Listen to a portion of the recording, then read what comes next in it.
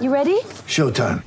On May 3rd, summer starts with The Fall Guy. Let's do it later. Let's drink a spicy margarita. Make some bad decisions. Yes!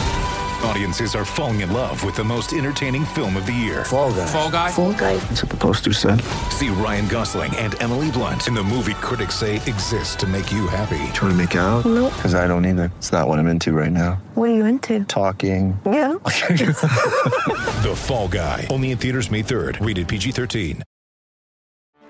Get ready for the greatest roast of all time. The Roast of Tom Brady. A Netflix live event happening May 5th.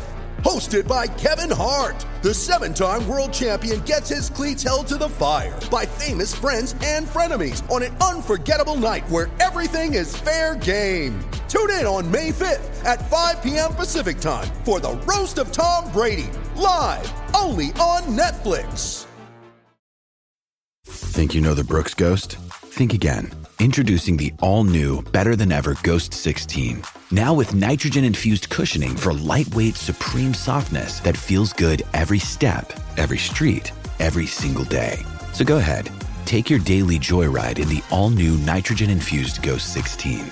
It'll turn your everyday miles into everyday endorphins. Let's run there. Head to brooksrunning.com to learn more.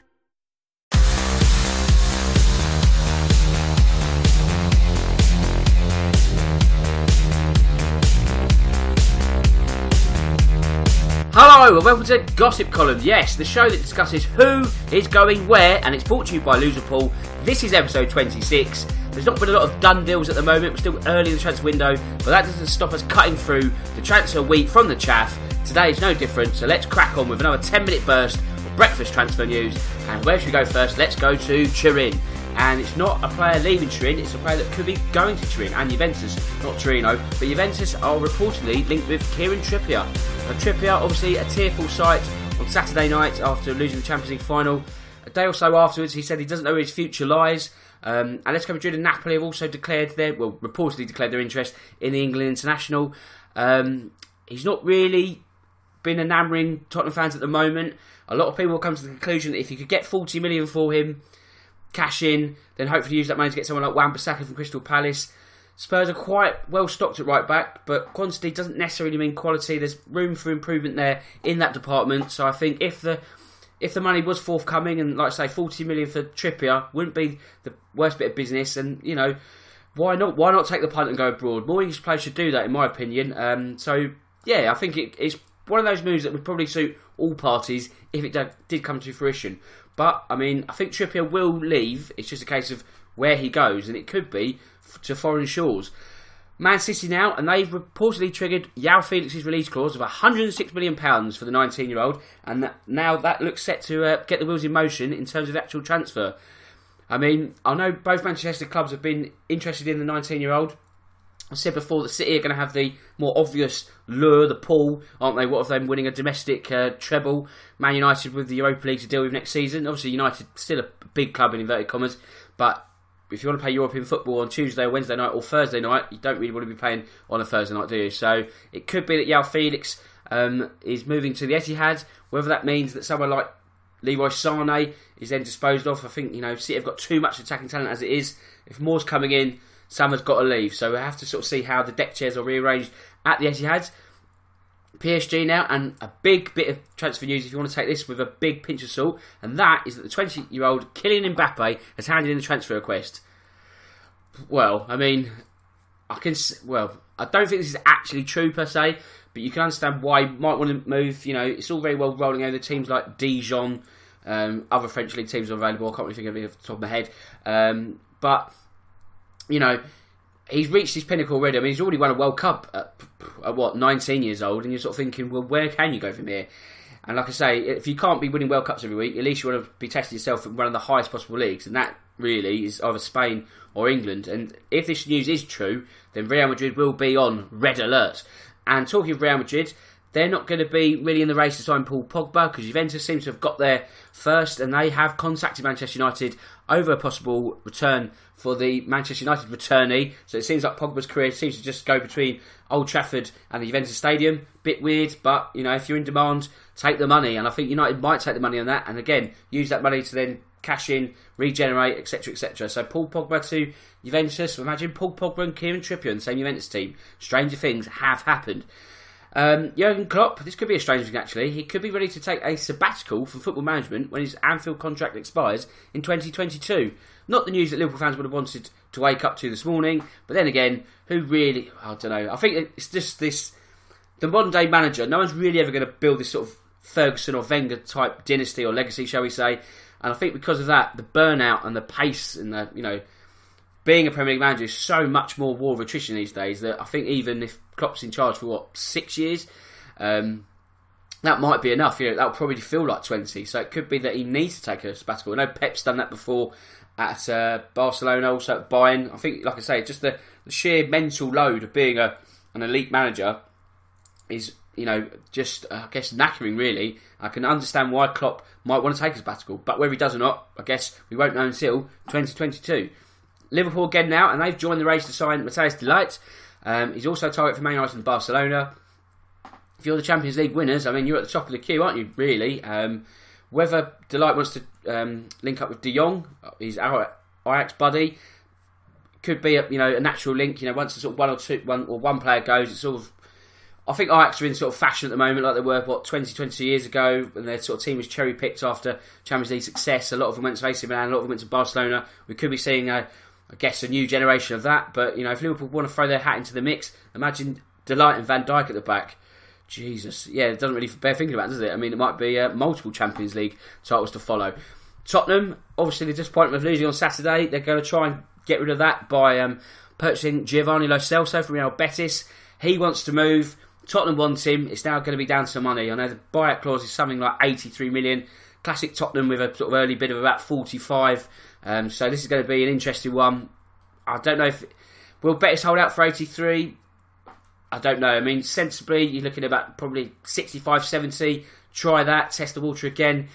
Then we'll have to sort of see how that one pans out. But I think Tottenham are going to have to move the needle a lot further along to sort of Betis' valuation if they are to get the Argentine. And if they do get the Argentine, does that mean the end of another Argentine? Not Poch, but Eric Lamela. You're sort of then thinking there's probably too many midfielders. And again, if people are coming in, which is a sort of a strange thing to get your head around as a Tottenham fan, but if players are actually going to be signed, players will probably have to leave. And, you know, we talk about crossroads moments.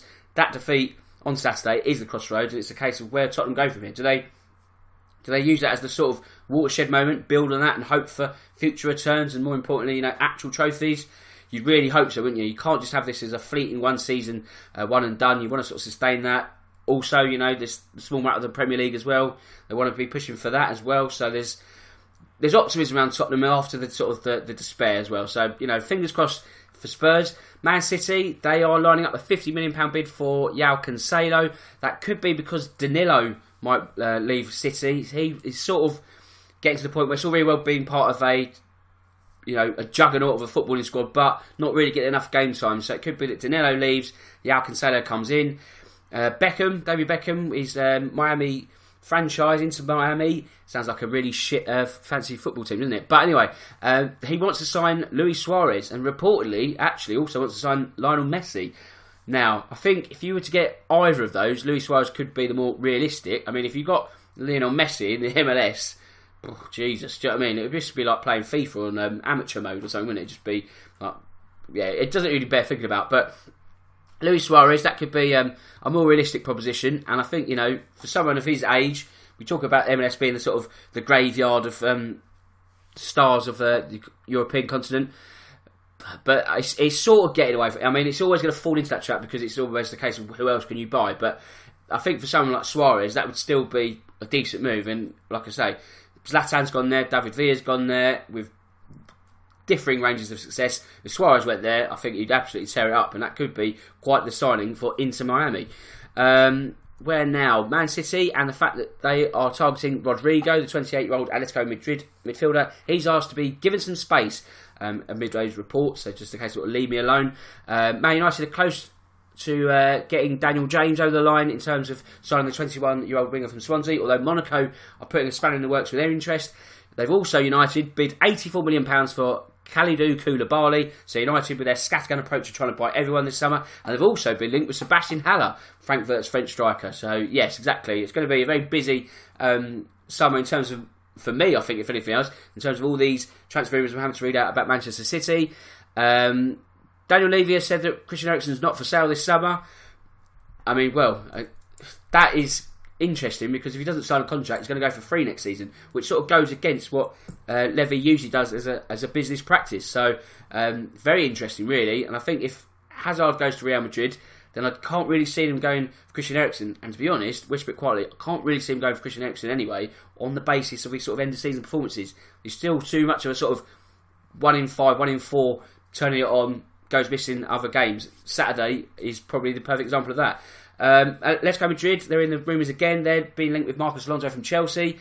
Can't really see that one happening. Although Madrid are also sort of going through an end of a generation period. There's a lot of key names that have taken them so far and are set to leave this summer. So there could be a lot of upheaval at the Wanda Metropolitano. And finally, Unai Emery has made Samuel Umtiti his preferred defensive target this summer.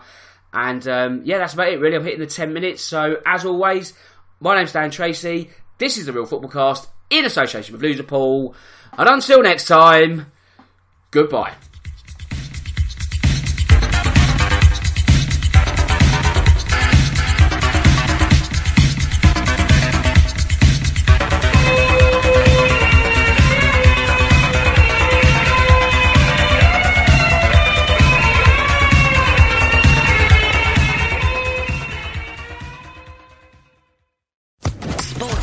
Podcast Network.